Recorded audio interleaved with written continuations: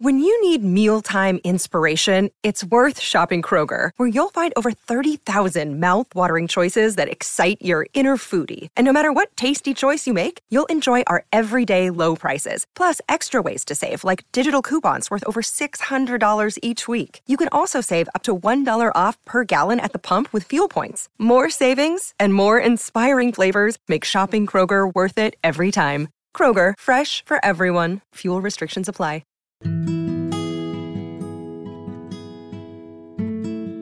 Hey, podcast. Welcome to The Tint. This is your host, Scott Fellman. It's good to have you with us again this morning. And I say morning because it is early morning here in Los Angeles. Not sure what time it is where you are or where you're listening to, but we certainly appreciate your stopping by and spending part of your day with us. It's been very gratifying so far to share our ideas with you in a new and exciting format. After yesterday's piece, where we were talking about seasons and replicating them, or at least the concept of replicating them in the aquarium, I was very pleasantly surprised by the amount of communication from and discussion from our community worldwide. People asking me questions, giving their ideas, and sharing thoughts on the topic. And it's good to see that we're actually thinking along those lines. Excuse me, one of those early morning clear your throat moments here. Anyway, we received so much feedback, and a lot of you were curious about how we can more realistically and impactfully execute, seasons in our botanical style aquariums. And, again, it's amazing to see you having this discourse about this concept, which has really not been previously discussed all that much in the hobby, to my knowledge. Now, let's think about this in the context of where we are. And right now, as we gradually ease towards autumn here in the Northern Hemisphere, it's sort of easy to have that on your mind. It's easy to contemplate the subtle and sometimes not so subtle things that occur when the seasons actually do change. And of course, I can't help but wonder how this affects our fishes and how they might benefit from understanding these changes and how we might apply them to our aquariums, which again is the basis for all this stuff. Now, we know a little bit about what happens during seasonal changes in nature. The weather patterns shift. And these are profound impacts on the wild habitats of our fishes. They have important effects on the way our fishes live out their lives and spawn and so forth. I think we kind of beat the shit out of that concept yesterday, but I think we can still examine it on a more practical level today. I mean, it's obvious how the seasonal shifts affects our personal hobby efforts, right? With the cooler weather prevailing in many parts of the world and outdoor activity starting to become a little less attractive in some parts of the world, many hobbyists are once again, turning their focus to their aquariums. Maybe those things that we neglected over the summer, that we had more interesting or fun activities out there that were calling to our attention span. We're suddenly starting on or finishing projects that were previously delayed, as we enjoyed our summer. Aquarium clubs have their big annual shows. Attendance at club meetings goes up. As the aquarium industry business, we notice an uptick in sales activities simply because people are spending more time with their hobbies again. It's noticeable, it's predictable, and it's a logical consumer behavior. Yep, it's aquarium season again here in the Northern Hemisphere. Time to play with some new ideas or to perfect some that we've already started working on. It's a pretty exciting time. Now, all seasonal celebrations aside, think about this. What impacts do seasonal changes have on aquariums and the fishes that inhabit them, and ones that we can replicate easily or at least capitalize on as aquarists? Excuse me again. Well, for one thing, we can think about lighting. Lighting differs at various times of the years. And with high-tech LED lighting systems now pretty much the standard and readily available and less expensive all the time, it's never been easier for us as hobbyists to manipulate the color temperature, the angle, the intensity, and the duration of light in our aquariums. And each one of these aspects alone has potential implication for the husbandry of our fishes. There's science out there on lights and on lighting in the natural environment and how it impacts behaviors. Much of this is yet to be interpreted for the aquarium. It's a vastly unexplored area in the freshwater aquarium world particularly. It's ripe for exploration and potential breakthroughs. We've done a lot of work on that in the reef aquarium world and lighting over the last few years, and its impact on corals and coral husbandry. There's so much that we can do in the freshwater world besides just picking the right light and turning it on. The mind boggles.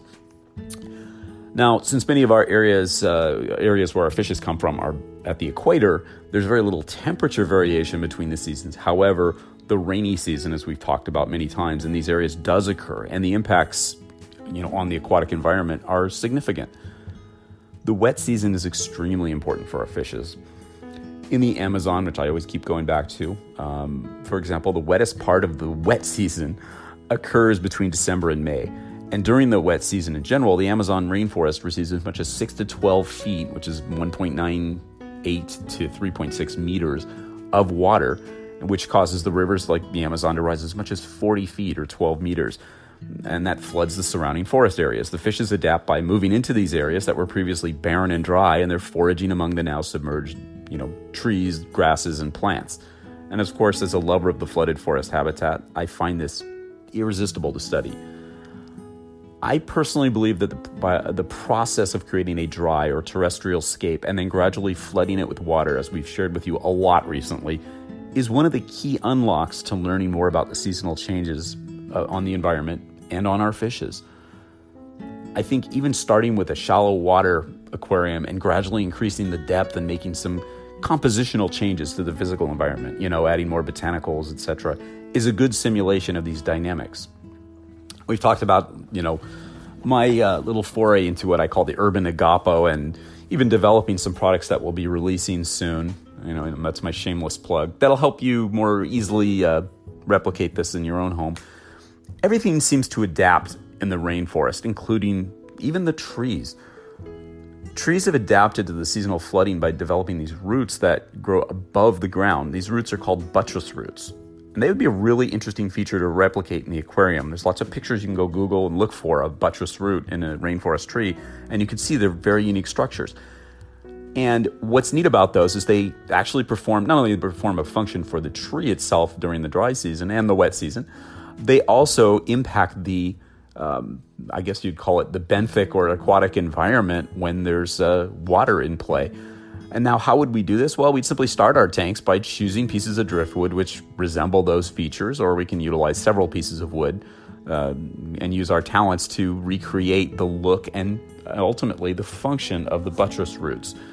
What function can an artificial recreation of this physical feature perform? Well, for one thing, it becomes a place to sort of sequester or accumulate leaves and botanicals, much like what happens in the wild habitats. It's almost sort of like a natural dam.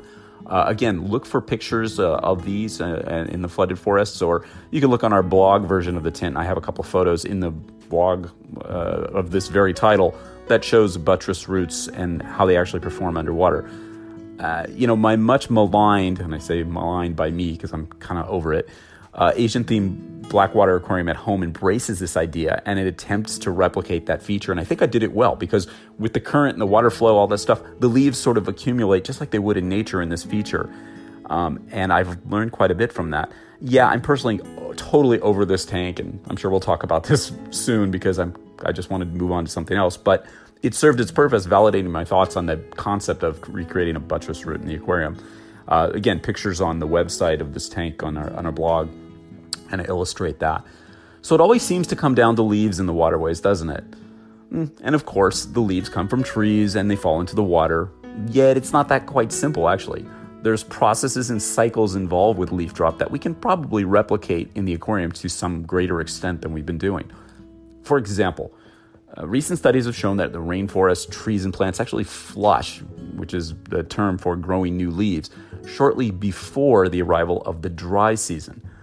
It's postulated that there's something in their genetic programming that allows them to prepare for the onset of the relatively light-rich season to get them ready for enhanced photosynthetic activity. So in other words, getting all those new leaves to act as photoreceptors. It's kind of cool. And even the onset of the dry season could be replicated in an interesting manner in our aquariums. You can pulse the additions of leaves in this time period that would replicate them shedding the old leaves to get ready for the new ones. And with regards to the wet season, well, how do we affect the environmental impact of those seasonal inundations in our aquariums that are already wet, which is most of us? In other words, in an existing or filled aquarium, can we effectively replicate these processes? We can. I mean, there's some things we can do that would be different. For example, running them half full most of the year, which a lot of us don't want to do, and then increasing the water level to fill during the rainy season. That's a cool idea, but not something that a lot of us do. What we could do is simply mimic the dilution in the water which occurs when massive amounts of rain come falling down from the sky. In other words, we can replicate this process through lots and lots of consecutive water changes, like maybe a few times a week in greater percentages. I know a lot of you out there are going, yay, this is great, Scott. Water changes, something I'm not a big fan of already, and now you're asking me to do 4 or 5 a week. Hey man, I'm asking you to experiment here. And we could, of course, supplement this with greater flow, both from the filter outputs or the addition of power heads and electronic pumps, etc. The technology's there. I know, again, you're saying, Fellman, you're insane. The benefits that you get from all this extra work aren't worth it. Well, do you know that for sure? The benefits part, of course. The insanity part, it's probably a definite possibility here. But there's a reason why fishes react to seasonal changes the way they do. I think it's worthwhile experimenting with these things. Of course, other things you can do to mimic the seasonal inundations and water level changes are to add more and more leaves and botanicals during this time, mimicking the effects of continuous leaf drop and the accumulation of botanical materials caused by the currents with the increased water and water movement. And perhaps even refreshing the substrate with materials like soils, clays, that Planet Aquarium stuff, and the substrates we're going to be releasing shortly that sort of mimic this, and they simulate the release of new organics and other compounds that were caused when previously dry forest floors are inundated with water. You're increasing the nutrient levels. I find that very intriguing. And of course, these result in, deeper tinted water, perhaps some turbidity, perhaps some more nutrients that may cause algae or fungal growth, things that you have to get used to. But if you're thinking along the lines of creating a very realistic simulation of nature and you're willing to go for it, these are things you're going to see. And instead of us taking this long-held belief that, a cloudy aquarium with biofilms or whatever is a failure of some sort, it's a husbandry issue or whatever, looking at it and saying, no, this is an intentional thing. Look at the fishes. If the fishes are thriving and doing what they have done for centuries, why is it that we as aquarists have to think that everything needs to be pristine at all aspects and all phases of the aquarium's existence? It doesn't. So mental shift we have to make as well. Another thing, we could add a lot more food to the tanks. Like, for example, feed a lot of live food like Daphnia, copepods, worms, fruit flies, stuff that would likely be more readily available to fishes in an inundated or newly inundated environment. Perhaps you could even go as far as changing the diet seasonally to reflect this abundance. That could be interesting. Now, I'm not suggesting to starve your fishes the rest of the year, but I am curious if there would be any significant effects that we'd notice in captivity by varying the diet and the quantity fed to our fishes based on the seasonal availability of different food sources. In other words, feeding them more of something a certain time of year, or less of it another time of year, maybe feeding a lot more, maybe backing off a bit during other parts of the year. Again, replicating some of these processes.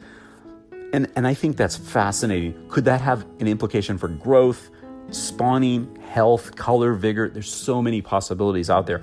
And again, I'm not saying that you have to embrace every single one of these changes, but I look at pictures of fishes in the wild and I look at pictures of fishes in the aquarium, and they look different. Obviously, some of these are due to the physical environment, the water chemistry or whatever. Some of these might be due to the processes that happen in their bodies based on food availability at various times of the year, or water temperature, or current, or flow, or all these minutiae that we talk about here. So everything we experiment with has some potential benefit.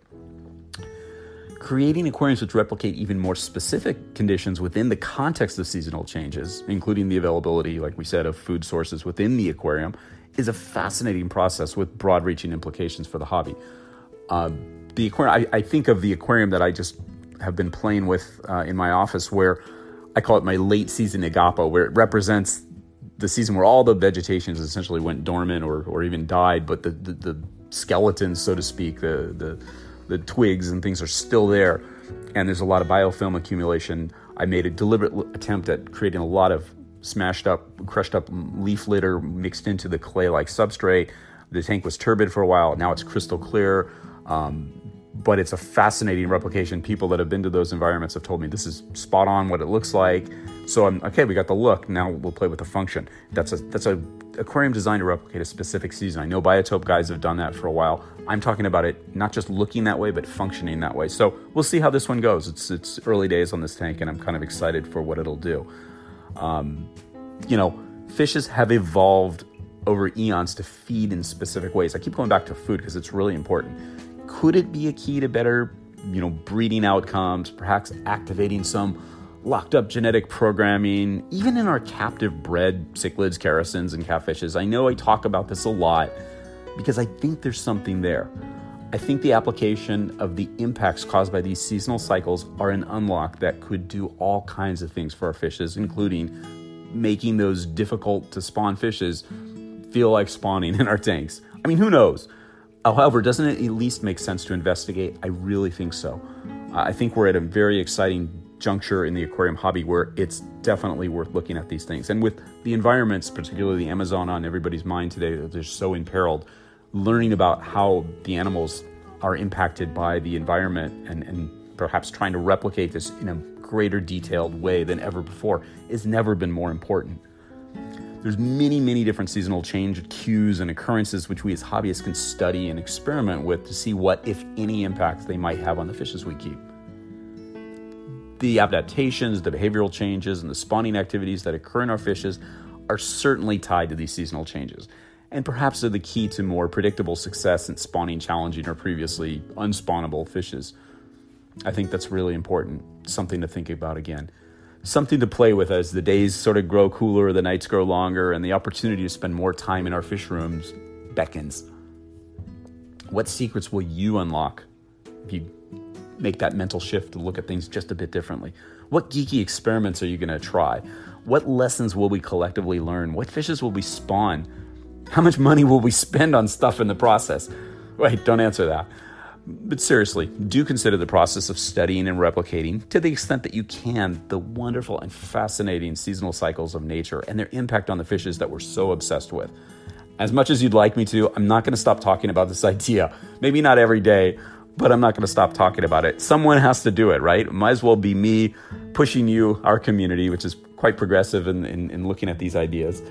I think it's really important to play with this stuff.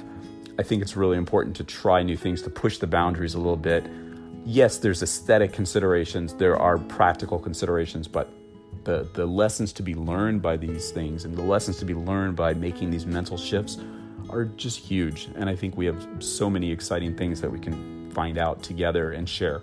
And I encourage you to experiment, to share, to bring it to our attention here in the world of the tint.